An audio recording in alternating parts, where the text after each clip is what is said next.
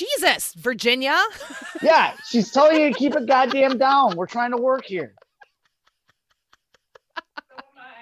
No. Don't you have like somewhere else to be, like anywhere? Oh, oh shit. All right, All never mind. right. Yeah. So, hey, Bubblies, and welcome to My Streaming Bubble. It's that little old podcast where I talk about the shows that I love with the people I tolerate. I'm your host, Jen, and today Dozer is back for another episode of our original versus remake series, and I am so fucking excited because we're finally getting to do our episode of The Things. Welcome back, Dozer. How you been? Oh, it's been way too long, Jen. I know it's been since December. Yeah. Early last year. Black Christmas was our last recording, so and then that came out on Christmas. Yeah, that would make sense. Oh, Jesus. Sorry for the delay, but things have been pretty hectic on my end as of late. So, hey, no worries. We have kind of opposite schedules, so it's, we get them in when we can. I'm not too concerned about it, but I am very, very excited. So we are going to kind of get right into it. Now, way back last fall, I might have been pod prepping for Black Christmas, and I think that's when you might have texted about wanting to do The Things, and I got like super excited, watched 1951's The Thing from Another World. Yes. World or planet. My DVD says one thing and then the screen says another, so. Oh, okay. So because I kept changing it, world, planet. So I'm like, I don't know which one it is, but it's not just me. No. So I watched the three. I watched 1951, 1982, and the 2011 prequel way back before. And I have been jazzed about recording today since then. So I'm so glad that we finally got it to work out. And so, yeah, as I said, we're going to be talking about 1951, The Thing from Another World, and the 1982 John Carpenter's The Thing. And then we'll also be kind of sprinkling in discussions of the 2011 prequel, The Thing, and kind of how it relates to how all three movies kind of relate to each other. They're all available to stream online, rentable, or to buy. 2011 is free with ads on Tubi, if that's more your thing. And then, of course, your local library. You can check out the DVDs. Well, the 1951 is actually free to watch on YouTube right now. Because it's past its copyright. Damn, it kept showing like to rent, so whatever. I still rented it, and that's fine because I couldn't get the DVD from the library in time.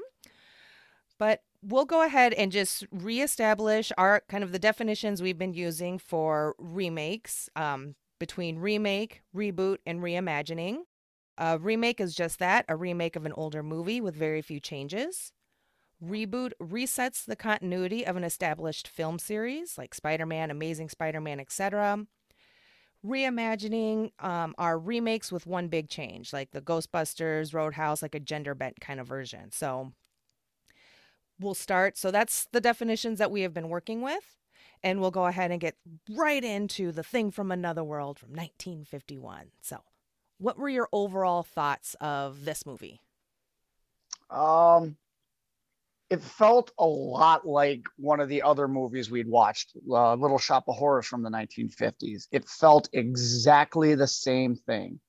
You weren't expecting much in the special effects thing. I mean, for Christ's sake, the alien was just a guy in some sort of makeup, and it was an overly large guy. They just, hey, you're the biggest guy we've seen today. You want to be in a movie? All right, fine. And like I said before with Little Shop of Horrors, this movie's dialogue was actually really entertaining. It was probably the funniest part. I mean, I don't know if we keep doing this series, like if we keep going back to 1950s movies, that just won't be the cookie cutter for every diagnosis for every 1950s movie we see, where it's special effects are going to be shitty, writing's not going to be all that great, but the dialogue just is. I laughed numerous times throughout the movie, just like, did they really just say that? Mm-hmm. What about you? So I This movie, okay, so I have like I don't know, I have like a problem in paying attention to like old black and white movies. I don't know what it is.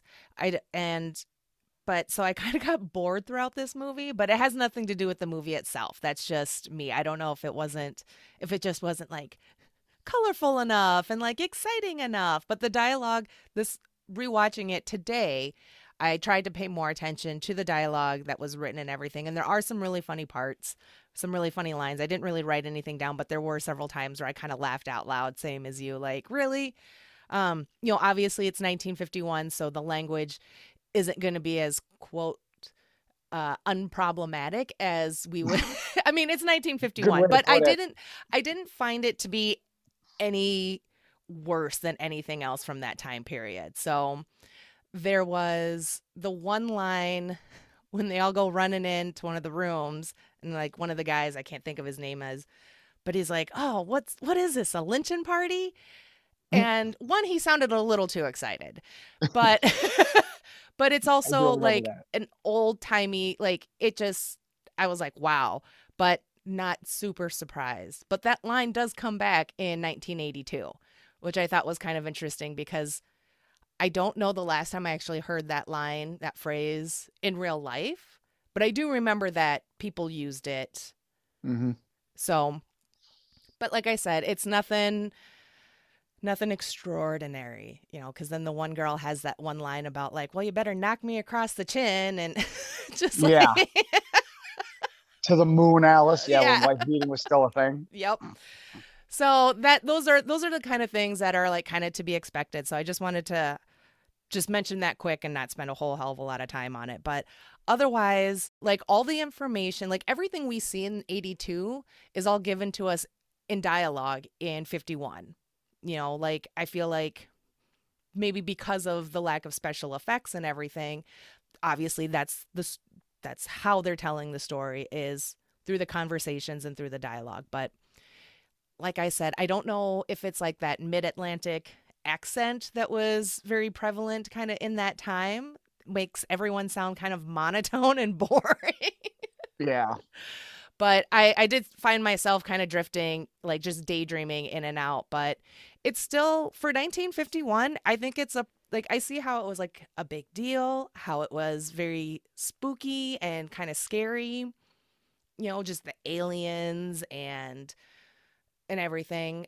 And I liked I found it interesting, very much like the science versus kind of fear and violence.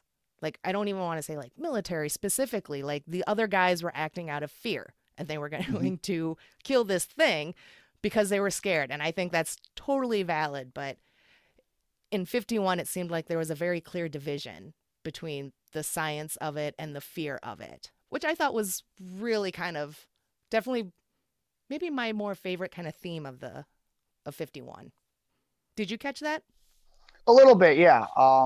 Yeah, because and it's kind of interesting that you point that out because I find that to be a little. So you've got one group that is fearing what they don't know, and but then another group is super excited about what they don't know. And I think that, I mean, even in today's way things are, that's pretty much the two sides you have right now, even in today's world. So Mm-hmm. it's kind of interesting that one, oh, we don't understand, we got to kill it, and the other one's like, well, let's figure out what it is and try to learn from it. Mm-hmm. And they do that I think in the other two kind of versions, but it seemed like there was just that clear line in this one in 51. I mean, the one scientist, he's like growing them. I also like that they kind of theorize what this alien being might is and that it's a super veggie. Yeah, that what the yeah. I wasn't really on board with that, but I was like, well, I suppose it's 1951. What the hell? I'll give you a break. Jesus, but couldn't do something better. Okay. Yeah, it's a super veggie. I loved that. But, they've got like these seed like pod things that they plant because they have a greenhouse out in this station. and the scientist waters it with blood plasma and is growing them. Like, I understand having like a curiosity and understanding kind of like the science of that, but like, where's the line from that curiosity, science-based curiosity, to just like mad scientist and I want to see everything and grow these things that are clearly dangerous. Mm-hmm. Pretty well established at that point that they're dangerous. So Yeah. Well, it could be the fact though too, because he had been growing them for a long time, and then they find that's right. the alien and thawed out. So it's like he may not have known exactly what it was going to become, as opposed to like in the 82, they already know what's going on. And this is not something that we can take lightly. So this is something that needs to be stopped dead in its tracks, literally in its tracks. Like, if we let this thing go rampant or even try to contain it, something's bound to go wrong. So, but I didn't think they knew that in the 51. Like they didn't have enough information as they did in the 82 one. No, no. And it didn't seem like 51's thing was like not a shape, well, I guess like yeah, kind of like a shapeshifter, like, you know, like a pod person, so to speak, takes over its organic host or whatever. This one kind of just seemed more like straight alien. Just Mm-hmm. straight alien. So, oh, and I also with 51, everyone lives. Well, maybe not everyone, but Yeah, not everybody, yeah. but enough. Yeah. I mean, it's a very, very, very large cast. It's a lot of Oh, people run. I mean, all of these movies have a decently sized group of people, but 51, I'm like, that's a lot of dudes. and can I just say that even for 51, when they had uh what was her name, Margaret Sheridan, who played the, what was it, the secretary, I believe. Yeah, I think so. Like even in 51, they had a female. Like, she's actually top billing in the credits too. Yep. So it's like, what, in 51? Yeah. So I don't know much about her. I don't know if she was like big back then, and that was their top tier actor or actress or whatever. I don't know, but I thought that was just kind of weird, Yeah. especially for the way 82 went. Yeah. Yeah. I wasn't sure about, you know, I'm not familiar with like her status, you know, as a Hollywood actress of yesteryear and everything. But I did find that was kind of interesting that she got top billing. So my assumption is that she was maybe like a big name, big draw, or maybe just trying to reach a female audience. I don't know. I did like her character though. For a 1951 female, I thought she was really smart and capable. She just Yeah. wasn't allowed to do a whole hell of a lot, but I thought Well, it's I liked her. 1950. Exactly. So, Yeah. because like the line that she has about where she's talking to the captain about, you know, like, oh, you might as well just crack me across the chin. It's really in context of these are the reports that this is everything that scientist dude has been working on and you're not supposed to see them. So you might as well just beat me up and take them, because she felt like, you know, their safety was compromised and that he really needed to know because the scientists were keeping all of that shit secret from the pilots and the rest of the 20 other fucking people that were there. So I'll give her credit that she still kind of did the right thing by being like, Mm-hmm. oh, I don't know how you got these. I'll just say you beat me. Well, It's, like I said, it was 1950s. It was yeah, okay back then. exactly. So, anything else about 1951 that you wanted to bring up specifically? I guess not really. I mean, because it was 1950, and like I said in the intro, obviously special effects aren't going to be at the top tier, especially now what they are nowadays, or even back in 82. So they did have to rely heavily on the dialogue, which I thought was very well written. I thought, while like you said, everything's kind of in a monotone a little bit, I still thought the dialogue was definitely engaging enough to keep you interested in the movie, and like some of the dynamics. It's while it didn't, how do I want to say it? While it didn't bring into focus the whole paranoia aspect of everything. Mm-hmm. It still gave you that us versus them with the fear it, kill it, fear it, study it kind of thing. Mm-hmm. So I thought that was just pretty interesting though too, with all of that. Yeah. Yeah, I thought, again, special effects wise, it's not going to be a lot, but I thought they did a pretty good job with what they had between, setting the thing on fire and then electrocuting it. And even the faraway shot of them down at the ice where the spaceship is, the UFO is, Yeah. so I thought that was pretty good, pretty well done. And then I also like, they're just like, well, we'll just blow it up, we'll set up some explosives and blow it out of the ice, which, I get, but then the explosions went off and that still felt like Hollywood excessive. And then I just kind of chuckled because I'm like, I love it when in movie, I love it when they're just like, oh, fuck it, we'll just blow it up. Because then it reminds me of the exploding whale incident of 1970. So it's one of my favorite bits of real life history. A beached whale ended up on shore in Oregon State.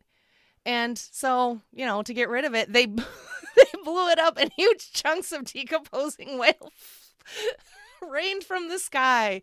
And the footage is awesome. There's a remastered version of like the news clip, and you like some good writing and narration. That is some funny shit right there. So I highly recommend watching that video because it was kind of reminiscent of 51 blowing up, trying to blow up the spacecraft out of the ice. Is that our next review? Yep.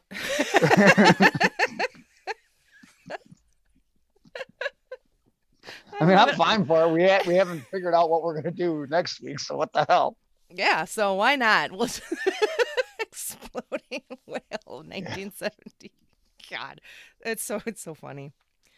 All right, so we'll go ahead and start talking about the John Carpenter's version of The Thing from 1982. And I mean, I fucking love this movie so much. It's got to be like one of my top 3 favorite like horror movies. What about you? How much do you love this movie? It's literally my favorite horror movie. Yes. You're never spoiler, this is, well, I don't know if we want to do this now, but like, so we talked, I brought it up briefly before we actually started recording about how after I had never seen the 51 up until last night. And so when I originally pitched the thing to you, it was 82 versus 51. But after watching the 51, now I'm really rethinking that it should have been the 51 versus the 2011 as the remake. And then, like I said before we recorded, that the 82 felt more like a sequel. But then you also mentioned that it kind of isn't. It still incorporates some of the things from 51. So I'm not even quite sure about how to go at attacking what versus what when it comes to original versus remake in this. And it's, yeah, because when you had mentioned that off mic, like I hadn't thought about it. And now I'm just kind of like, now I feel like I need to rewatch them under with that kind of mindset of like, no, 2011 is the remake of 51. And then 82 is just there for us as a nice treat.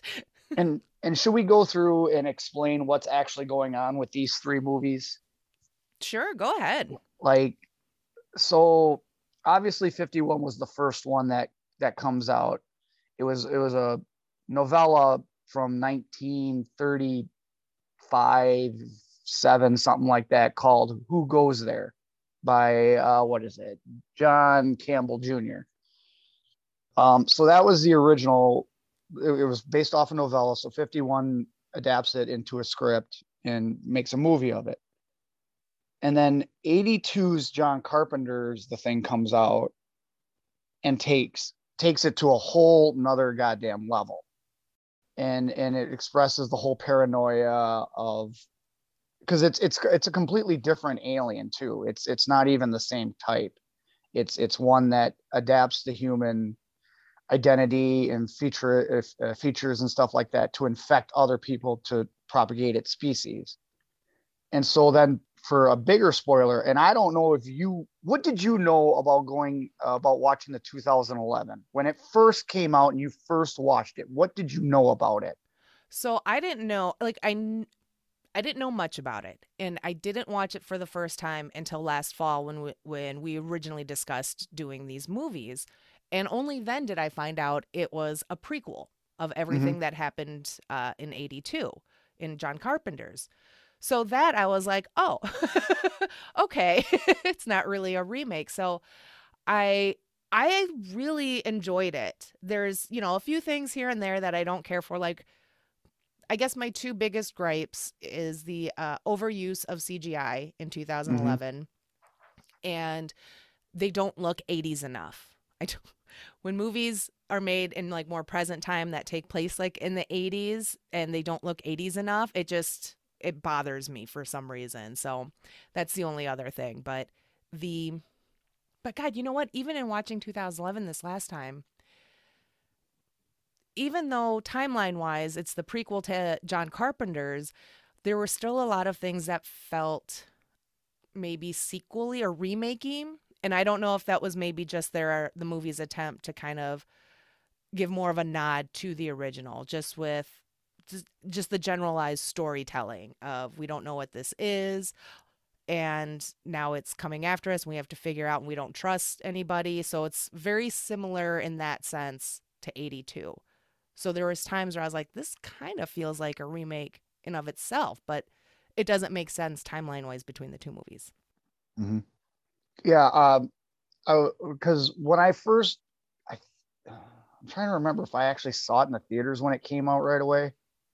I may not have, but anyway, the first time I saw it, I didn't even realize that it was a prequel. So I went into it just imagining it was a reboot or something like that, or a Mm-hmm. remake. So as I was watching it, and they started a little bit before, I'm like, so when does the remake part start to happen? And it's not till you get towards the end, and I'm like, oh shit, this isn't even remotely what I thought this was. This is actually a prequel, because I had not read any reviews. I didn't want any spoilers. Mm-hmm. I thought maybe they were going to put a more definitive ending on this one as opposed to 82. So I was really kind of into that. But yeah, it kind of blew my mind. And then especially the end credits sequence when it literally becomes the first part of 82. I was like, Mm-hmm. oh, that is goddamn awesome. I know. I think maybe that's what suckered me. And I think like one of the fun facts about 2011 is another reason why I like it so much. But because there were no blueprints of the original station, Norwegian station from 82 from Carpenter's, they used they had as many like photos and screenshots of the original set kind of set up as they were building it, and then they were using Kurt Russell's height as a unit of measurement because and they were trying their best to replicate it as best as they could. So I think that is just one of the funnest facts I've ever heard in my life, that Kurt Russell is a unit of measurement in carpentry. In the Carpenter universe. Yeah. Ah, that was perfect. You Good like that? job. I do. Yeah. So 82 is the thing is, yeah, one of my top favorite horror movies. And it's kind of only more recently jumped up there. Like I've always liked it. I've always enjoyed it. But these last couple times rewatching it, I'm like, it's still scary. That whole paranoia, that kind of mind fuck of not knowing who to trust. Hell, there's times where it's like, would you even know if you had been taken over? So I think I don't know if they really explore that a whole hell of a lot, but like in 82, but I can't help but wonder sometimes, you know? See, that was one of the things I wrote down too. Like, would you know if you were one of those things necessarily? Like, would you be conscious of it? I mean, let's face it. If you were to ask any of those guys that were in that bunker, like, are you the thing? Obviously, they can't say yes. But if it was like their livelihood didn't depend on it, could they actually say yes they were? I didn't. I yeah, that was one thing that kind of confused me too. It's always one of those things like, how would you know that you're insane and not sane? Well, by definition, I don't think you could. So Right. you wouldn't know it. Right. Yeah, 82 just it's just kind of a mind fuck in that way too because and yeah, I never really thought about like would would they know? Because in 2011 there's the one scene where one of the other girls, not Mary Elizabeth Winstead, but she's a thing and she starts to, transform or whatever, but the look on the actress's face as it's happening, there's like an element of like fear and what the fuck, and because as her mouth is opening kind of making that weird screamy sound, her eyes are just like almost like she is aware of what's happening and has zero control over it, and has a moment of like kind of pleading look with Mary Elizabeth's character, because she's got the flamethrower now, but the other girl's got this look of like, just fucking do it. Torch me, kill me, end it. Like, so yeah, that's it. Just kind of got me thinking this last rewatch about that part of it, and that kind of, and that fear and unknowing and uncertainty. So I'm still here. I just okay. wife's making too much noise. Ah, damn it, wife. Yeah, even Jen says keep it down. All right, so we will have to talk about the special effects for 82 just Oh, because I love them. I love it so much, and you and I are such fans of practical over special, so Jesus, Virginia. yeah, she's telling you to keep it goddamn down. We're trying to work here. All right, so the effects, how much do you love them, Josh? That is the epitome of perfection. This even between the scene at the dog kennel, the defibrillator, and down in the tunnels, it's just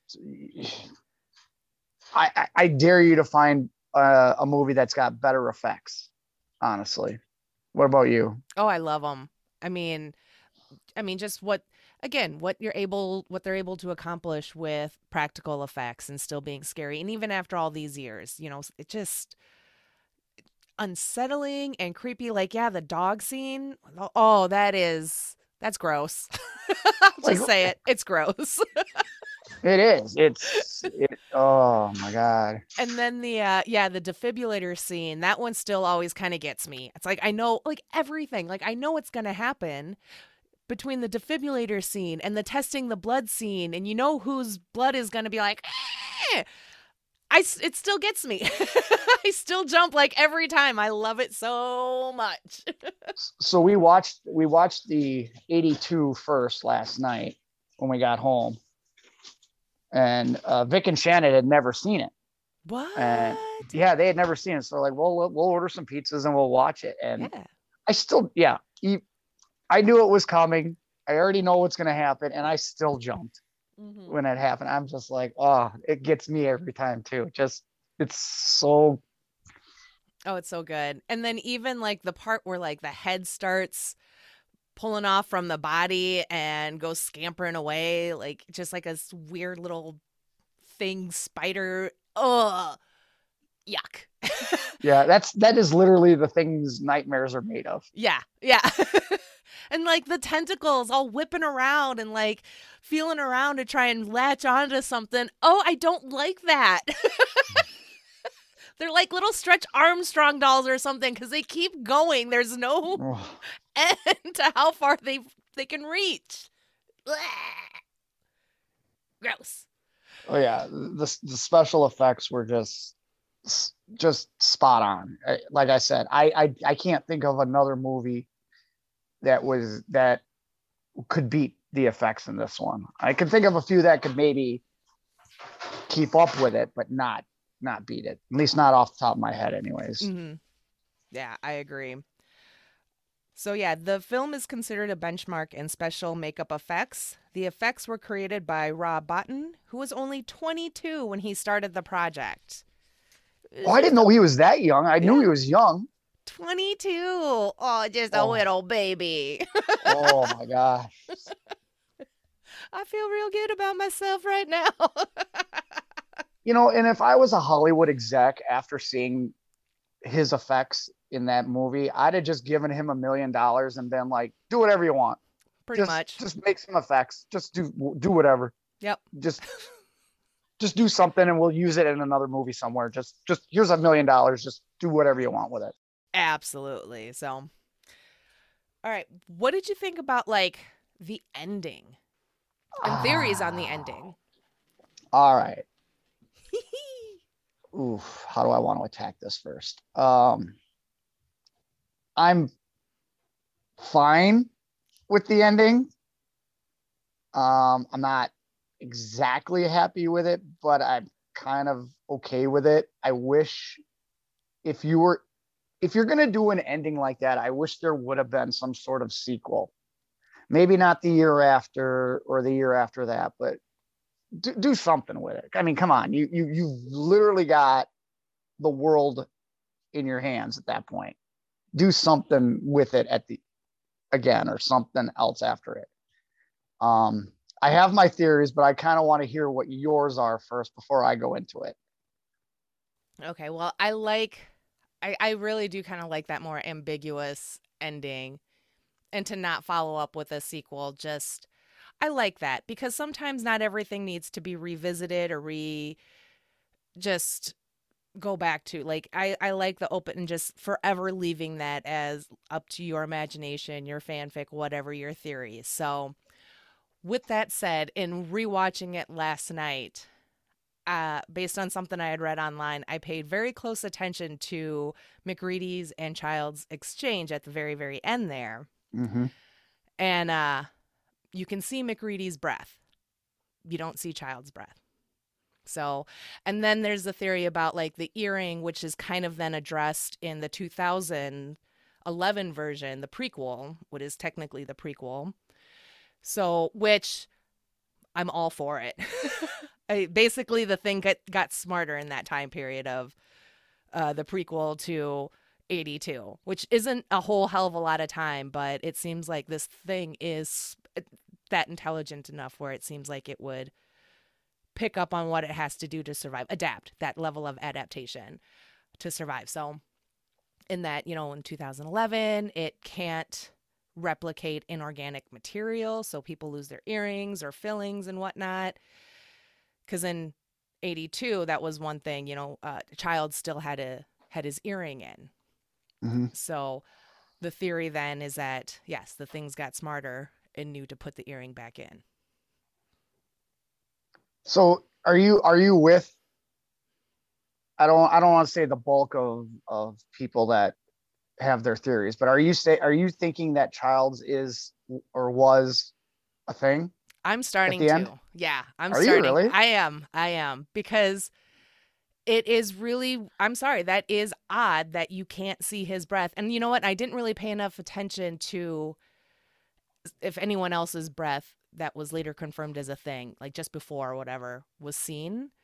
But I don't know if that's just like an editing oversight or if that was intentional, but it's very interesting. It's something brand new to me. So I like it until I read something better.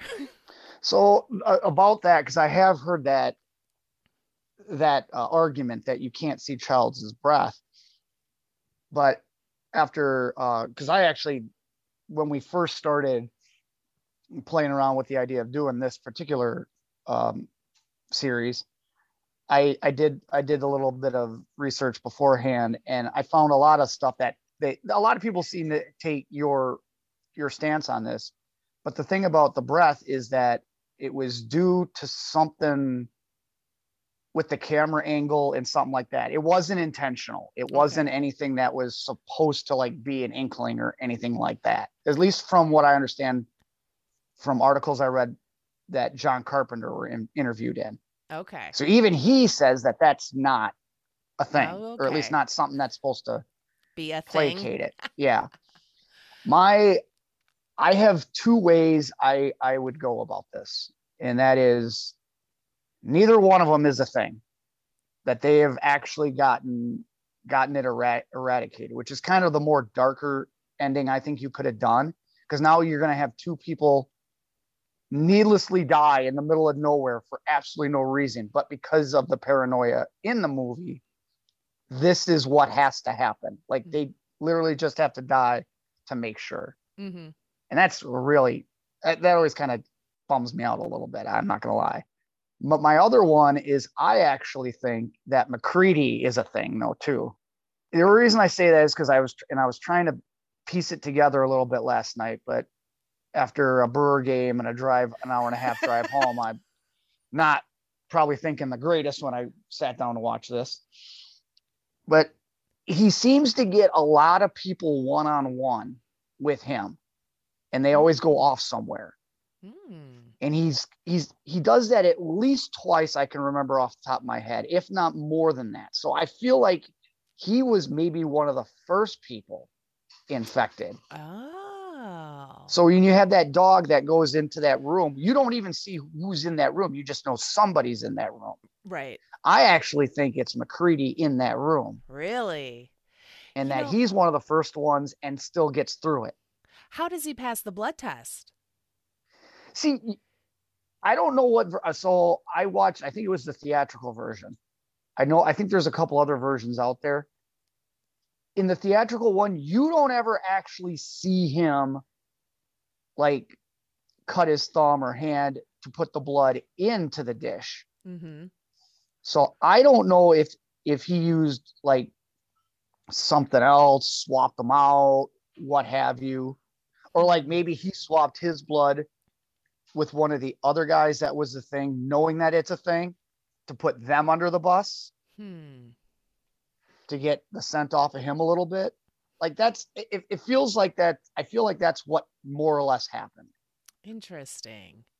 And I'm not gonna lie, there's always been points where I'm just kind of like, I mean, even last night where I'm like kind of questioning MacReady, and one of them, it was he stops, like, one of the doctor scientist, Fuchs, I think, the one with the glasses, but he's like kind of trying to come up with a test or something. And MacReady walks past him, and dude's in his office, and then MacReady leaves him alone. And I'm like, you guys have already established that this thing is wants to get you alone and then take you over then. I'm like, why are we letting people just be alone?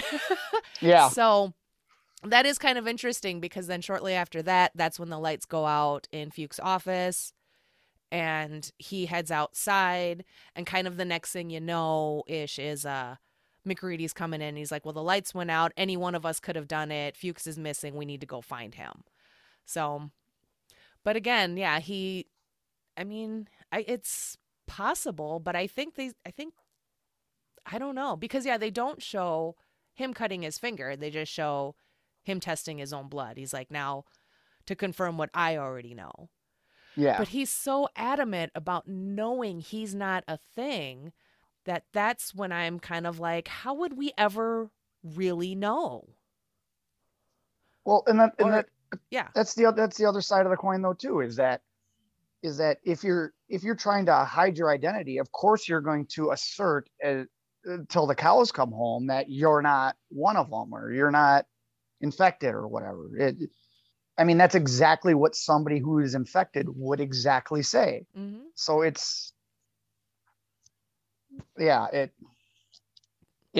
still think it's because I read something that John Carpenter does have like an idea or a different ending in mind. It's just he says he'll never say what he thinks it should have been or what it was. I think he thinks it's MacReady, or wanted it to be MacReady, but I think a darker ending is just the fact that neither one of them is, and they're just going to needlessly die for absolutely no reason right now. Mm-hmm. And to me, that's like a way more grimmer ending. Yeah. I think that's probably the theory I always just kind of rolled with was, before podcast life, it was just like, oh, that's bleak. They're just going to die, and without giving too much thought into if whether or not one of them is a thing or something. So, but I don't know. I kind of like, because then it's like, even if it's McGreedy, that's a thing, and not Childs. What does that mean now for the two of them? You're gonna wait until the human nods off, and then the thing is gonna attack. I just either way, it's bleak, it's dark, and I love it. And the reason I also think, while I like to play with the idea that it's McCready, but I actually do really think that it's neither one of them, is because if the whole idea, if the whole premise and idea for the thing is to get somebody alone, you're already there. If one of you is, then I guess the only reason it doesn't assimilate the other one right away is because that they're still semi conscious enough that maybe it could kill it. But you've already got what you want right now. You're already alone with them. So Mm-hmm. if one of them is, both of them by the end are going to be, is how I also tend to take that out too. Mm-hmm. That's why I say I don't think either one actually is. Interesting. Well, I love it. I just, it's always fun when a movie kind of ends in a way that opens up to a world of different theories and people reading way too much. It's fun. So I'm not here to be like, no, it's this theory and only this one. I like them all because, like I Yeah. said, they're both pretty dark and fucked up. So 4 stars. Anything else on 82? Yeah, there were a couple things I wanted to at least Yeah, just yeah. kind of touch. So, what did you think of the cast in 82? I liked the cast. I mean, so from 51, we omit the two women, but we get two black guys. So it's a fair trade. And for the most part, Childs makes it to the end and Knowles makes it almost to the end. So Mm-hmm. they weren't the first ones to die and fall into that trope. So that's kind of nice. Yeah. Um, the all male, whatever. It's the 80s. I think it's just maybe a sign of the times of just a bunch of dudes, just kind of that, even though it's more psychological horror than like action. The 80s is when we kind of saw that bump in masculine, male action stars. So that's kind of what I always just chalked it up to. But yeah, for the 80s, they did pretty good. What about you? What'd you think?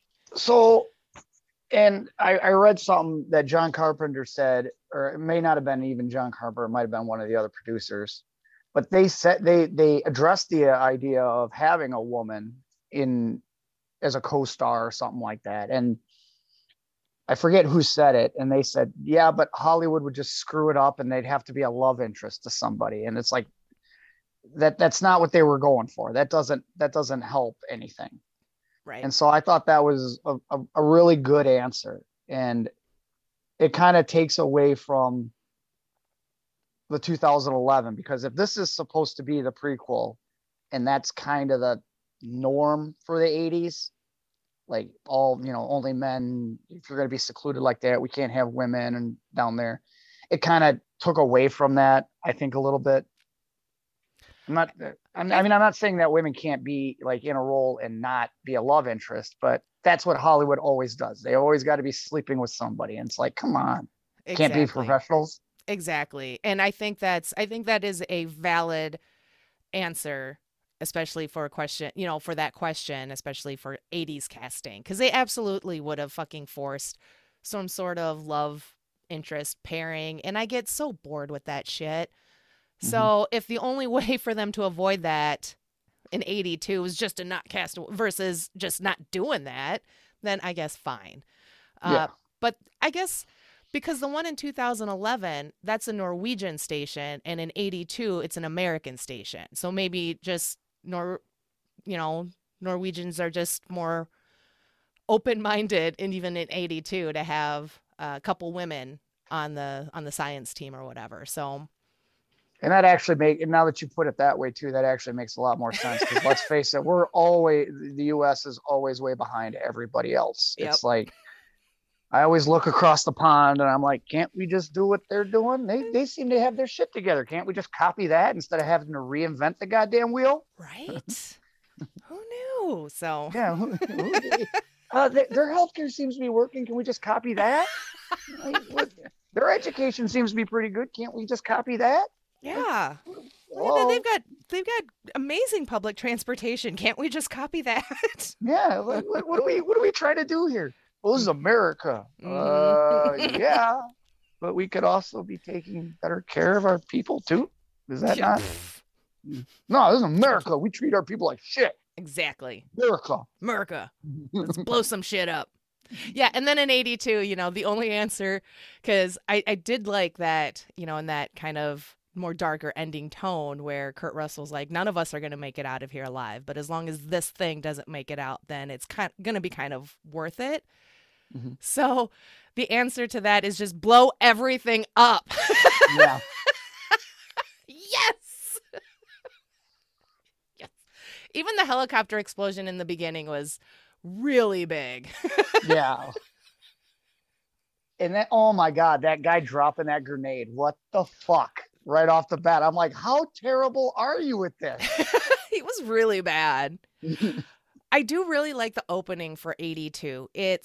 I think that the opening for the 82 really kind of sets that ominous, dark tone. There's something about that sound effect that's kind of like a steady heartbeat, but also it's kind of like a lower tone. And I don't know. I think it does a really good job just kind of setting it up like this is going to be a spooky movie and kind of get you on your seat, on the edge of your seat, like kind of right away. So, like right away, it just kind of throws you into it. Shit's all weird and spooky. And I love that 82 really doesn't waste any time getting scary. Yeah, and I got to tell you, and I wrote this down too as one of my first things is that how how taken back were you that the fact that this guy is trying to shoot a dog like that? I was like, it was the cutest puppy. I just wanted to give him hugs and kisses and just have him lick my face and Mm-hmm. toss the ball around. I wanted to Yeah. just let the puppy, and he's trying to shoot at it. And I was like, I want to punch that guy. I don't even care if it's a thing. Just I, it's a doggy.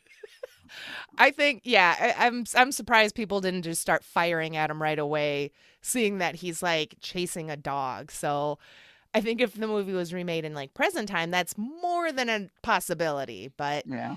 I also think it's really interesting that if you speak or understand Norwegian, it tells you right there in the very beginning that that's a thing. It's not human. It's dangerous. Stay Yep. away from it. So I don't know. That's just Oh, kind of and tickles me. and I read something about that too, that they had to do something different with the intro in the Norwegian release because they were like, no, we can't just ruin the movie right off the bat. Yep. So, and I forget what they did differently, but I remember reading about that. I wish I would have. Yeah, I read the same as you. As I remember reading that they did change it for the Norwegian release, but I can't remember what they did. Maybe make it French or I don't know, but I did think that was funny that that yeah, American audiences who spoke Norwegian knew right away. So I that mean, must how have been pissed would fun. you have been if you paid your $8 to go see that movie and you sat down and you're like, oh, I heard this movie is really scary, and then all of a sudden it's like blown for you in the first minute because you could speak Norwegian, and it's like, God damn it, now I already know what's going to happen. Yeah, I probably would have been pretty pissed because it's just the movie is so good. It's so fucking good, and it just that would have just taken way too much away from it. So just that all that uncertainty and not knowing and Yeah, and so what was one of the other things I wanted to? Oh, uh, did you ever figure out what the cheat code was at the beginning of the movie? mm-mm. Or I don't know when it happened, but them fucking flamethrowers, they must have had unlimited ammo cheat code for those things because oh my god, those things lasted forever. Oh, I know. There was one point where I think McGreedy shot like the little head spider thing, and I felt that it was a bit excessive how much flame he was throwing at this. Like, you got it, dude. I was just like, do these things ever run out of fuel? Like, holy Mm-mm. shit. No, no. And I do love that they only malfunction, when it's important. Because, of course. Plot. Yep. And they Yeah, did I do thought that in that both too. in 82 and 2011. So all of a Oh sudden yeah. it's like jammed or there's air in the line and oh no. And yes. Always at the wrong time. Yep. Always. Never fails. Nope. Uh, One of the best tropes. Yeah.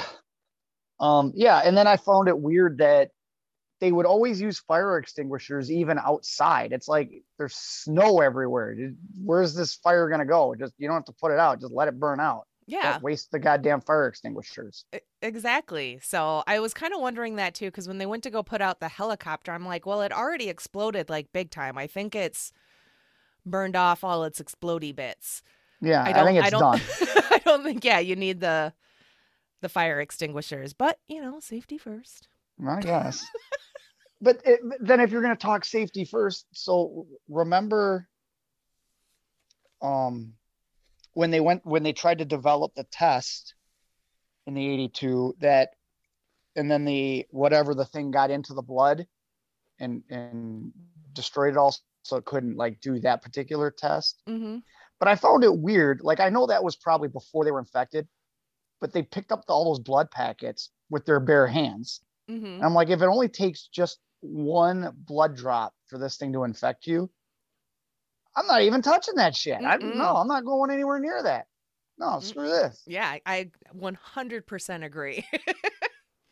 And then I don't I feel like the time frame for the 82 by the time the dog gets there in the end of movie, it's what, 2 days, maybe I think two, maybe three so. days. It's Do they ever say? Because I don't recall them saying, but I guess I assumed like at least within a week. Within a Okay. week. So that's 2 days falls in that time period. Um, yeah, I don't know, but it's soon. Yeah. So, and the only reason I bring that up is because at some point during whatever time frame we happen to establish, whether it's 2 days, 3 days, a week, Wilford Brimley gets put into that shack, and we find out towards the end that he's one of them. A thing he got assimilated into it, but he's building a spaceship underneath the goddamn housing, whatever it is, house, bunker, whatever. Mm-hmm. But did you see how well put together the thing was? Like, how much time did he really have?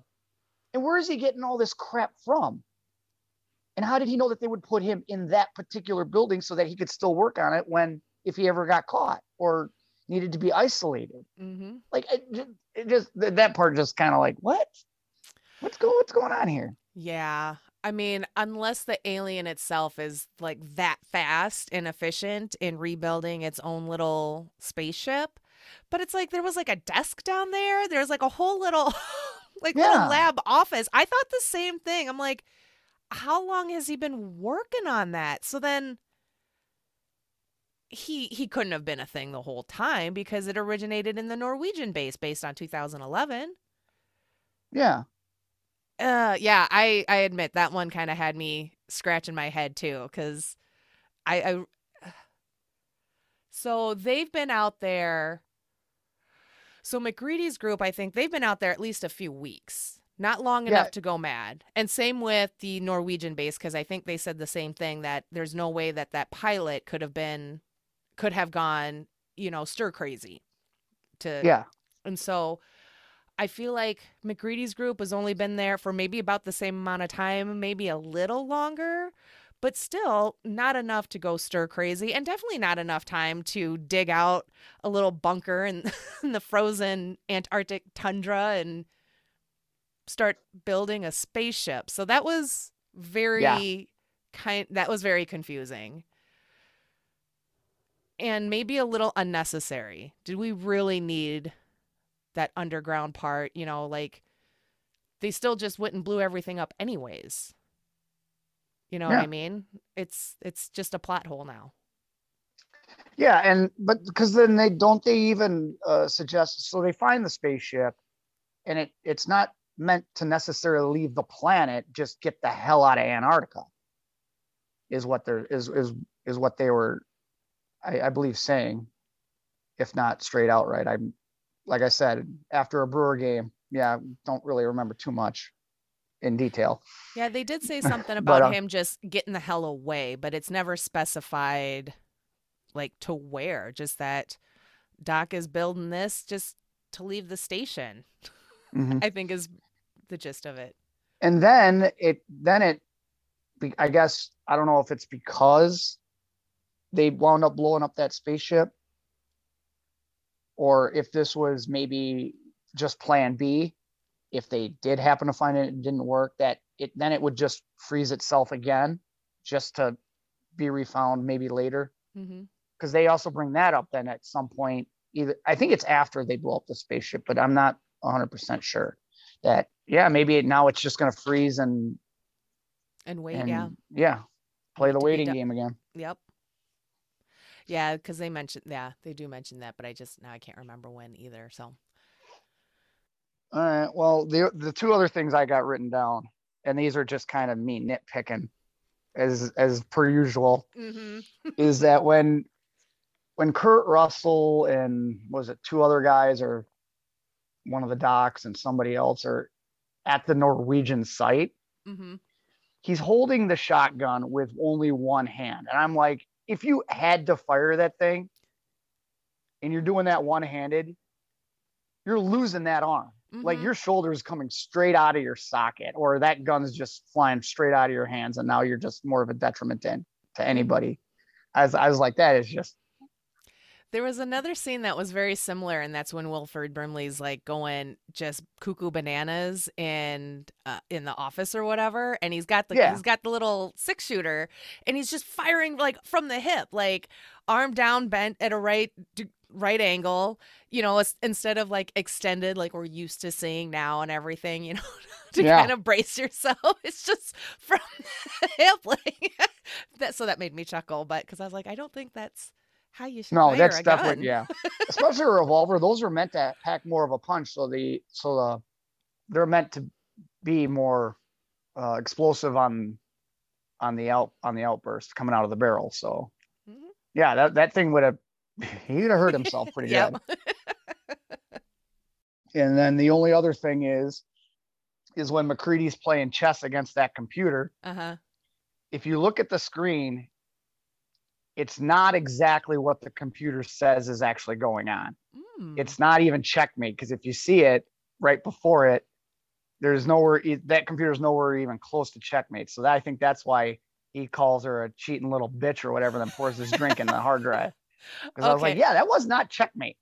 That makes sense. I don't know chess. So my kids do, but so I just thought he was being a sore loser and wasting his J&B. Oh yeah, JMB. That's all you could get. Ugh, really? Oh, the only one other thing I wanted to add about 82 is just that a tradition in British Antarctic research stations is to watch The Thing as part of their midwinter feast and celebration held every June 21st.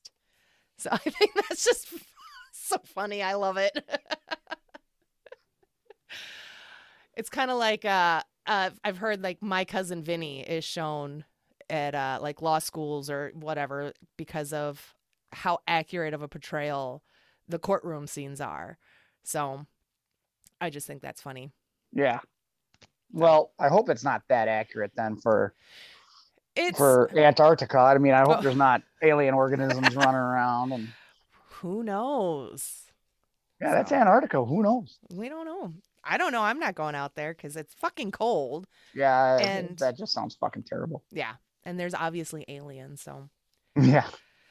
all right, so 2011 is the prequel, and I'm just going to go real quick because I just kind of touched on it earlier, but I really liked this. Not knowing that it was a prequel, I think made it that much more interesting and more like I was more able to kind of accept it for what it was.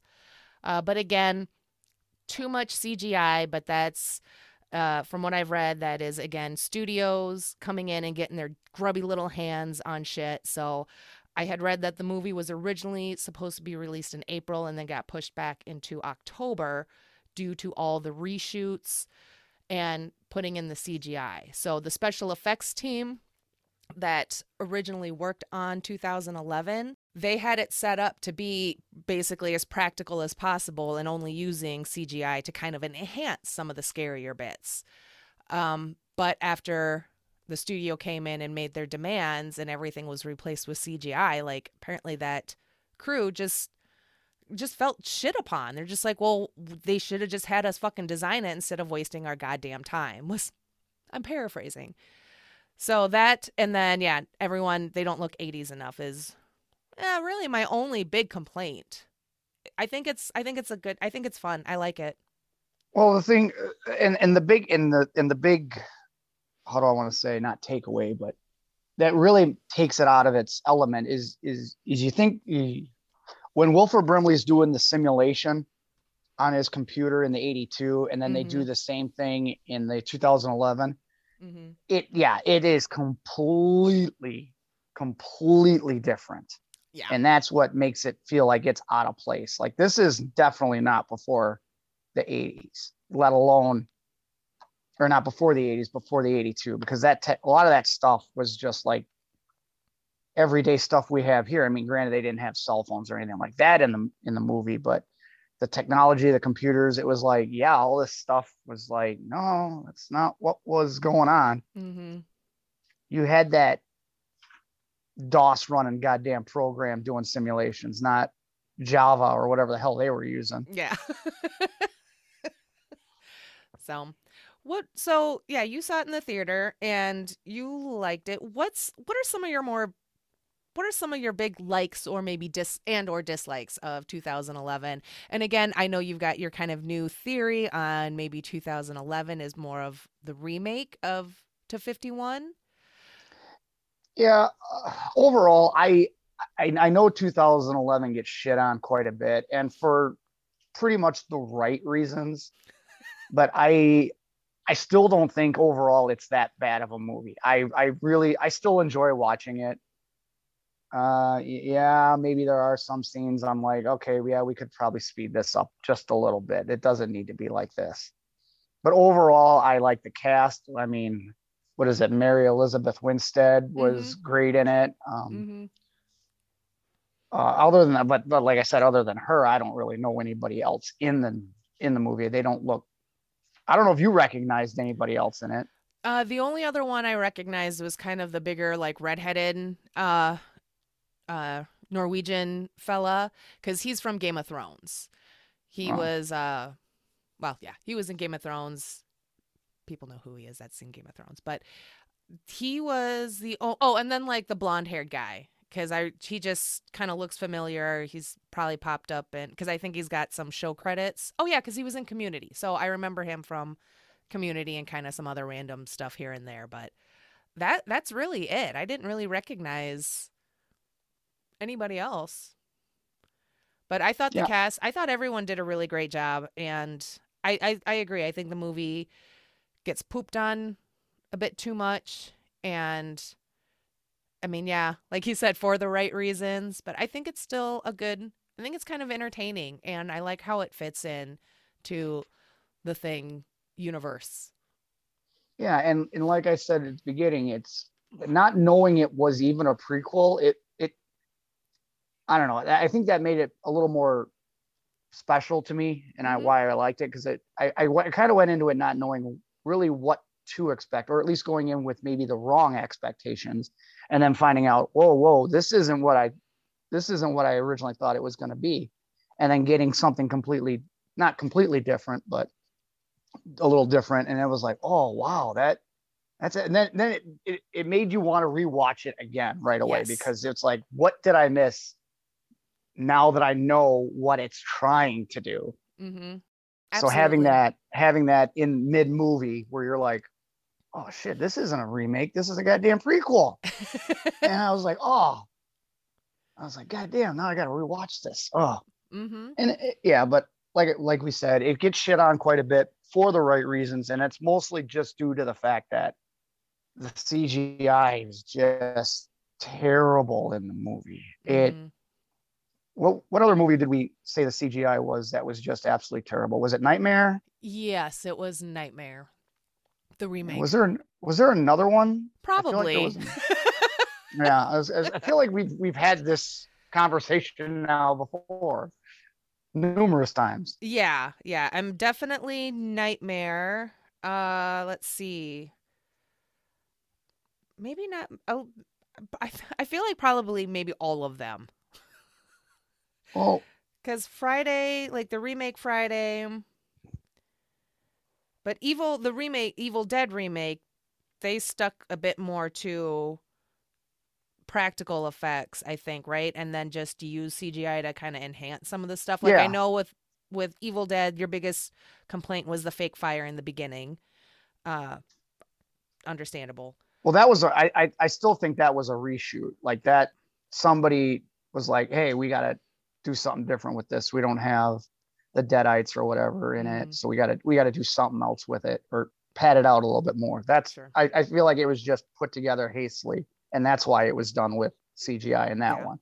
So I'm not going to necessarily fault Evil Dead for that, Right. but I feel like was it Black Christmas the fourth one, Oh yeah, the the 2019. 2000, Yeah. that one had a little more, way too much CGI in it. Yeah, because then like that big fight at the end, that was just there was just way too much going on and the goop and whatever, but just a Yeah. goofy movie. Um, yeah. So clearly, we this should be no surprise to anyone, but we obviously prefer the practical over the special. There's a lot of really talented special effects teams and artists out there, and yeah, have them do the work. Don't be so dependent on the CGI stuff because from what it sounds like, CGI when it gets to be too much, it eats away at the budget, and then everything else, then other things suffer. So I think studios just need to be really examine the effects and how much they're going to put into practical versus the special Well, I originally to keep thought the that right when they did ones. CGI is that it's because it's more cost efficient. It's easier and cheaper to do it that way. And maybe that the budget got cut or something like that for the 2011. And that's why they went Mm. back to more CGI because it was just cheaper and faster than having to do. Yeah, from what I've read, it was just basically the studio wanted more CGI. I don't know, probably not to appease audiences or to give a shit, but probably that's just, I guess, maybe what they thought audiences would want is the Hmm. more CGI to to make it bigger and, more intense or something. I don't know. But all of that can be achieved with a very talented special effects team, I think. And then Yes. just CGI to maybe enhance a little bit of that. So, Yeah, I would agree. And then, so I didn't do a rewatch of the 2011. I just didn't have time for it. Whatever happened to Mary Elizabeth Winstead's character at the end? I don't even remember. yeah. So she does live and it is just her. So for a little bit, it's her and one of the other guys, and I can't think of what his name is. But at one point, we do get a shot that he's got an earring. So they get into one of the little buggies to try and chase one of the other things that has run off. Because they're like, there's like a Russian station that he could still make it to or something or Mhm. whatever. So they kind of have their final battle. The dude she's with disappears, but then he comes back. And as they're getting back into the little buggy, she notices that he doesn't have his earring anymore. And so he Oh no, it's in puts the wrong ear. no, he doesn't have it. No, he doesn't have it anymore. And when she calls him out on it, he goes to reach, but he reaches at the wrong ear. And she's like, "It was your other ear that had the earring." And Oh, so then he's like, so he starts pleading with her, no, no, no, no. And then she torches him. And I think we do hear that thing like screech come from him. So hmm. then he falls out of the little snow machine and she jumps in, and then I believe, and then she takes off. So I think we're left to assume that she's now headed maybe to the Russian station, because I think that was maybe closer than the American one, where they could have made it in the little buggy thing. So she lives, and as far as we know, she is human. Hmm. I'm just trying to think about that because I was like, yeah, I thought she lived, but then nothing's ever seen or heard from her. I mean, granted, it's a prequel, so it's not like they can go back and redo 82 and be like, oh yeah, by the way, the Russians just said this woman came from the Norwegian camp. You know, it's not like they can do that. But Mm-hmm. I don't know. To me, when you start doing stuff like that, it starts to throw me off just a tad though.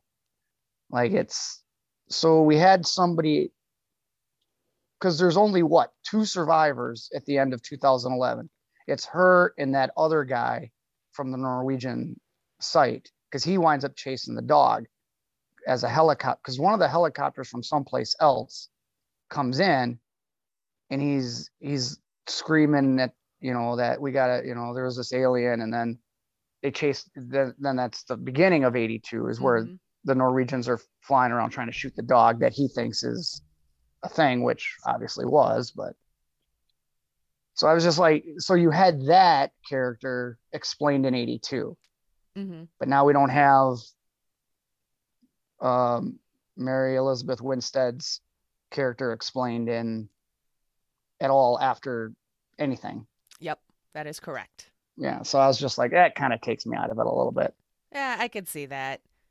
So, yeah, because it's maybe they were just trying to go for a more ominous, ambiguous ending with her character, similar to 82. Otherwise, yeah, I don't know why. Maybe they're just like, it's fine. No one cares. And I guess this is me just going to play the speculation card and have a little fun with this. What if Hmm. he wasn't a thing in that buggy and was actually human, but she was the thing and got him first and then went to the Russian site to go infect them. Could be. Because I'm just having fun with that. yeah, I mean, we really don't know. Like, I think again, since we're following her character kind of through this one, like we followed Kurt Russell's, I guess we're just kind of left to assume that she is still human. Like, maybe so many people thought that Kurt Russell, MacReady, was still human by the end, but we really don't know. No. And her Mary Elizabeth's name is Kate Lloyd. Mm-hmm. So, uh, yeah, because let's see, I think it's Carter is the guy that lives at the end, Yeah, I think it's almost. Sam Carter. Yeah. So, yeah, I think not knowing that it's a prequel is probably the best way going into watching the prequel. Now, you had mentioned this being possibly a remake of 51, and I hadn't, like I said, I hadn't really thought of it that way, but in kind of thinking about it now, I can see how that might be just because in 2011, that's the group that hears the signal and flies to the ship and finds the alien and takes it out of the ice and everything. And that's exactly what happens in 51. So I can definitely see those parallels there. So anything else that you think speaks more to remake for 2011 for the 51 version? Yeah, I like I said, I because of that, because it's 51 does go into the origin and how they find it and all that stuff. And that's exactly pretty much verbatim what they do in 2011. That's why I think that 2011 is actually the remake of 1951, which then begs the question, what the hell was 82? If it's not a remake necessarily. Um, I guess then it could potentially be a sequel, if not a standalone, to 1951. Yeah.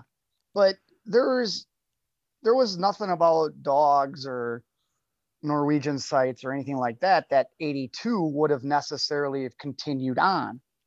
And that's what I guess I'm going to have to just try to look something up on this, because that it kind of bothers me a little bit now. Like if we're calling the 2011 now the remake, what the hell was 82 doing back then? And where were they getting the start of their movie even from? Okay, well, okay. So to flip it also, could we even consider 82 to be a remake of 51? Has there been too many changes to kind of the overall plot and storyline where 82 is just its own movie? It's not a remake. It's maybe a reboot or a reimagining to I 51. And then yeah, 2011, but yeah, because they don't mention any other stations, science stations or research stations in 51. It's just America. It's all about Yeah. us. Fuck yeah.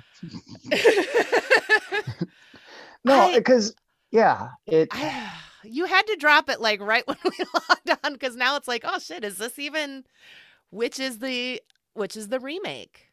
yeah, I'm gonna go ahead and say that 2011 is the remake, and I don't even know what to say about 82. Like it's it's a sequel to 51, but in no way, shape, or form does it feel like it. And so it's its own movie, but then it took stuff from 1951.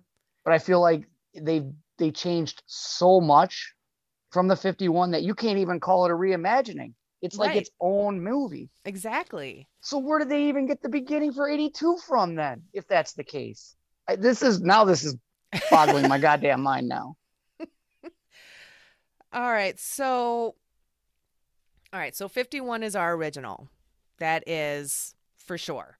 Yes. With 2011 being possibly the remake, and then maybe 82 being a reboot of resetting the continuity. But that doesn't make any sense either, because that was done in 82. You can't even call it a reboot, because I know. there's only at that point there was only the 51, so it's not even like it's within a film series. Yeah, this is.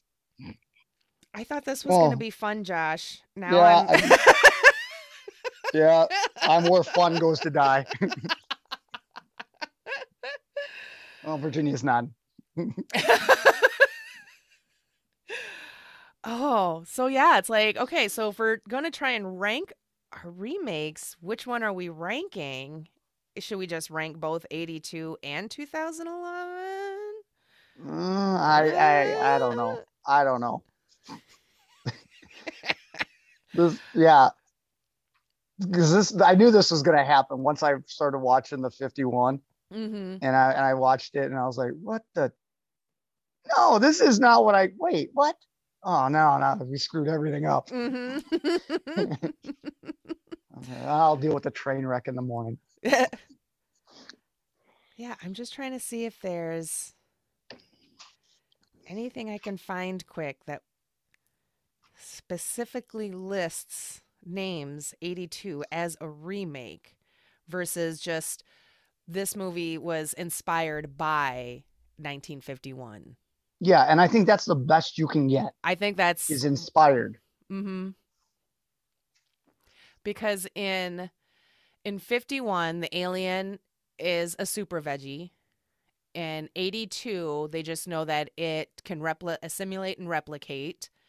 And then in 2011, now whether or not they actually feel that it is, they do call it a virus or refer to it as a virus, at least in the way to treat it. Because they say, what do we do with a virus? We quarantine, isolate, and kill it. Mm-hmm. Quarantine, isolate, and kill it. That's all I'm going to say. How ahead of their time they were, right? Yep. Oh, yeah. So that whole little nugget of yours is really kind of fucked me up. Yeah. It's questions like this that kept me out of the really good schools. Yep, I know. Because, yeah, I'm sure it was that. Oh, all right. Well, I guess maybe we should pick one of them to rank for the remakes that we've covered so far and where I mean, I was planning on doing 82 and Okay, not well, okay. 2011. Well, okay, let's do it this way. I think we both pretty much agree that 82 is probably one of the best horror movies, period. So it's just gonna Absolutely. win on it's just gonna win anyway on its own. Yeah. So I say we use the 2011 one, and Oh. because I think that could get a little more weird. Yeah, now I need to redo my thing. Fair enough. Let's see. Cuz let's see, we've got the two Black Christmases, 2006 and 2019. Oh, that's right. We're doing both of those, right? Yeah. All That's right. why I was kind of open to doing both of the things cuz I was like, well, we got two Black Christmases. Yeah, I Um, can't do that. no. Plus, Just I'm not in not good conscience. lumping John Carpenter's The Thing in with that fucking turd of a 2019 Black Christmas. I'm not putting that up against it. Not Uh, even. One's in oh. college and the other one's in kindergarten. It forgot to bring its lunch. So he's just gonna sit in the corner and eat paste. Yep. All right. So yeah, I gotta write this down now too, so I can. Yep, Black I got it. Christmas is 19 and what was it? 2000 what? 6.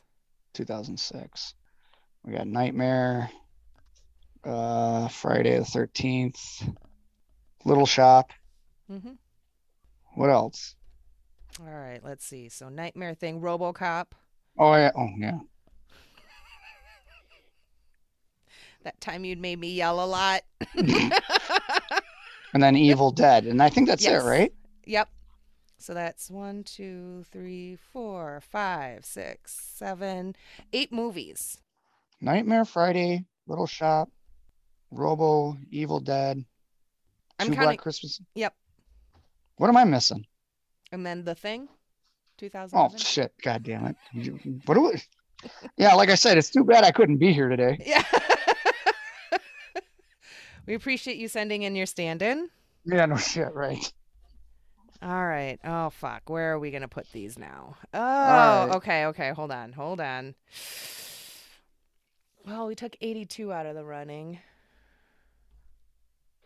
Okay, I think I've got mine ranked. It's always that like kind of bottom set. See, for me, that's pretty easy.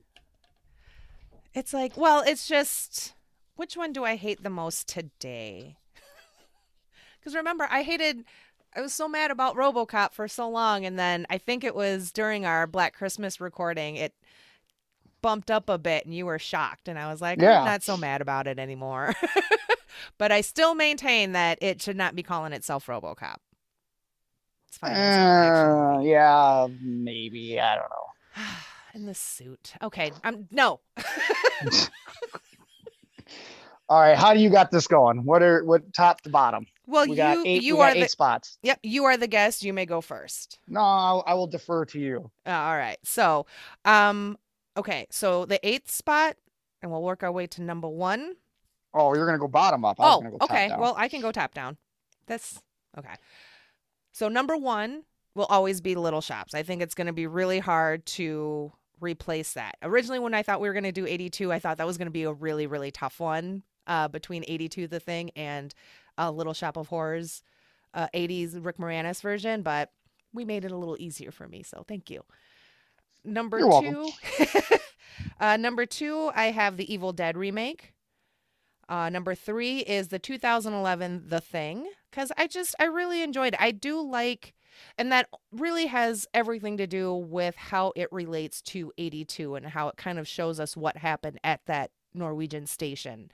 Um, I love it.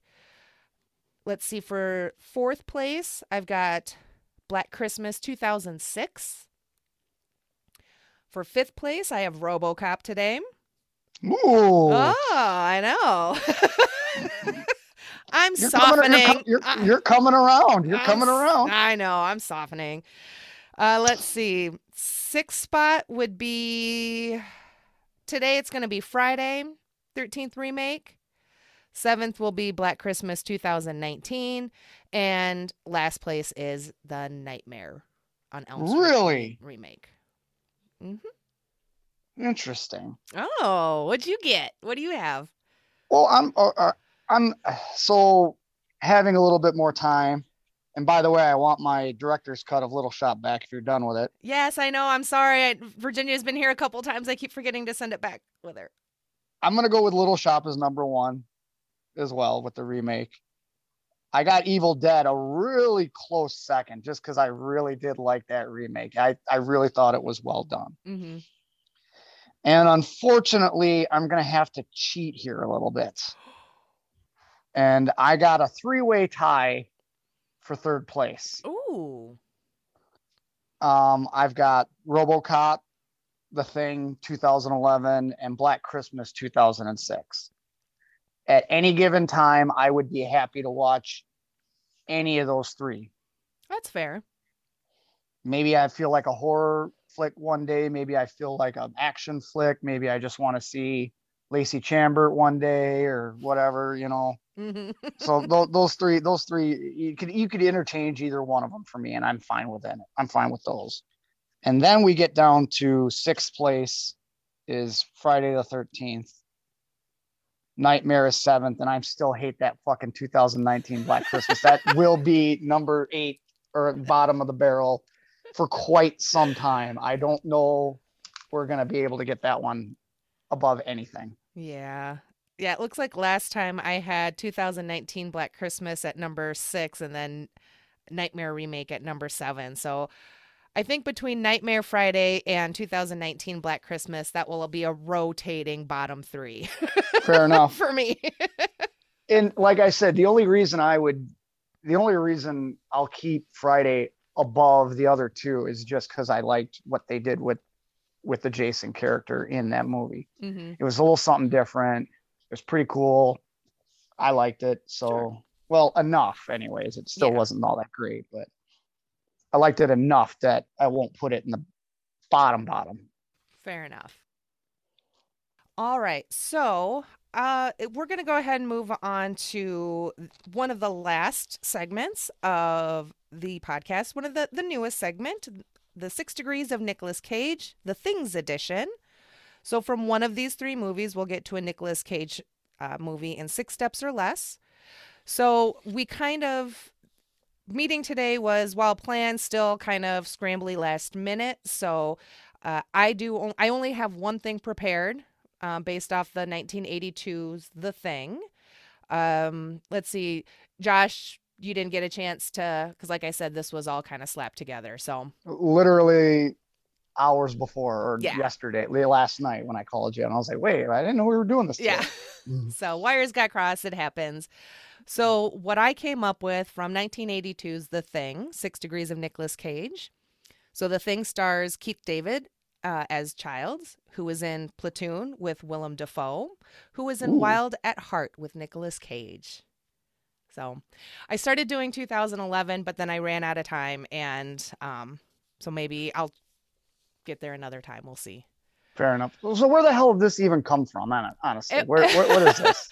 It was, I think Laura and I were doing an episode, and so this was after I had done my Nicolas Cage episode, and I think just in one of our kind of tangents started going off about like the 6 degrees of, you know, Nicolas Cage, Kevin Bacon, I think even Bruce Willis, because her and I did a Bruce Willis episode. So it just happened in conversation, and I was like, you know what? Fuck it. I'm just going to incorporate it into my podcast now because I love Nicolas Cage. It's just kind of a fun, silly way, I think, to end a show. Sometimes, depending on the movie or show, there might be heavier themes. So it's a nice way to kind of lighten the ending a bit. You and I, we always just have a lot of fun, and it's, you know, raving and then pooping on a show or movie. So pretty much. But yeah, it's just, I don't know, just kind of a fun random thing, because why not? Bubbles are random. I'm random. I'm so random. But why Nicolas Cage? Couldn't we do somebody cooler? No, there is no one cooler than Nicolas Cage. Seriously? Yes. I did a whole episode on Nicolas. What'd she say? She's like, oh, she loves Nicolas Cage. Yeah, she loves her Nicolas Cage. I'm okay, Kevin Bacon, I'm fine with, but Bruce Willis, I've been like, oh, that sounds like it could be fun, but Nick Cage, come on. Yeah. Ugh. Come on yourself. I'm really excited to see The Unbearable Weight of Talent. I still haven't seen it, and I really want to, and I might just buy it when it comes out on Blu-ray. I might actually purchase a DVD. And that's going to be the one you're going to buy. Yes. Like it's got like 100. It's had like a perfect score. Like I don't put a whole lot of weight into like Rotten Tomatoes and shit like that, but I think it does say something when a movie does hold a perfect score on that shithole site, and it has, and it's a lot of rave reviews. And have you seen the preview for it or anything? I may have. I don't know. So it's Nicolas Cage and Pedro Pascal and Neil Patrick Harris. Pedro Pascal. He was in Game of Thrones. He's the Mandalorian. I'm done. What? I'm done. I have not seen any of that stuff. Oh, well, you're missing out. Yeah, that's what I keep hearing, but I'm not so sure about that. I think you're missing out. The Mandalorian is, I love it. Well, I'm not a Star Wars guy anyway, so. Oh, that's right. And then that's weird. All I kept hearing is we kept waiting for Game of Thrones for the dragons to get there, the dragons to get there, the dragons to get there. And then when they finally did show up, it was a big letdown. So I'm like, well, I'm not going through whatever many seasons of that shit just to get let down. It's not that the dragons were a letdown. The CGI work on the dragons was really fucking good for a TV series, even like a premium channel like HBO, because they're going to have more money than like your Fox and your ABCs and NBCs. So the money that went into it, the dragons looked amazing, but just the way it all ended was a hot fucking mess. They rushed too much of the storyline. So, but the one that I wanted to be named Queen got named Queen, so that's all I care about. Anyways. Yeah, okay, whatever. All right, so one last thing before we leave. What's been streaming in your bubble? What have you been watching? Not a goddamn thing, actually. I mean, it's I've other than doing just these podcasts with you, those are pretty much the only things I've been watching. I think right now we just got done rewatching Castle, and I'm watching Metalocalypse. So. Oh, nice. Did you watch The Rookie with Nathan? Because I think it's still on, but no, have not. It is something I do want to watch. It's got him in it. I will eventually see it. I'm just kind of waiting for it to finish out its thing, and then I'll just buy the box set on DVD and then watch it that way. So right on. Yeah. Cool. We'll get there, I promise. Otherwise I haven't had time to really watch anything. We watch a lot of wrestling, AEW. Yeah. Well, you went and saw some live wrestling the other day, right? Last 2 Fridays we went and saw some local promotion. Cool. It was a lot of fun. I've had way more fun those 2 Fridays than any adult ever should. I'm telling you right now. I will admit, going to live wrestling events, even like the local circuit ones, they are a lot of fun. And I think it's just part of getting caught up in that energy, because that is a lot of just excitement and just getting you pumped. So that's cool. I get it. They're fun. Glad you had more fun than you should have as a grown-ass man. Well, even the one we went to just this Friday, there was only about 30 people in attendance. It was outside. The weather wasn't real great, sprinkled here and there, but nothing terrible. But there were only about 30 of us in attendance. And so the wrestlers can hear what you're saying and they're engaging with you. Even the ref was cracking jokes with me at one point during a match. And so it was just so much fun. Oh, that does sound fun. They're just engaging with you. They're yelling at you. And like I said, the ref was even cracking jokes. I'm like, you can't even count to 3s, like public education. I was like, all right, that's fair. That's funny. Well, right on. I mean, it sounds like you're just going out and enjoying life and enjoying some of that hard-earned time off. But, yeah.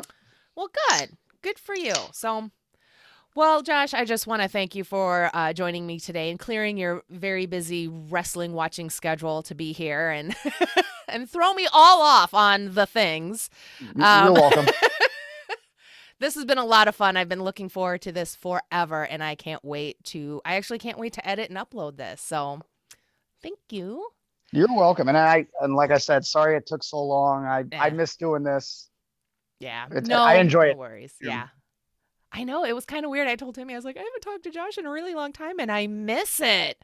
And he starts laughing and he's like, well, Josh he's a good dude. I was like, I know. Nah, I'm okay. That part will be cut. No.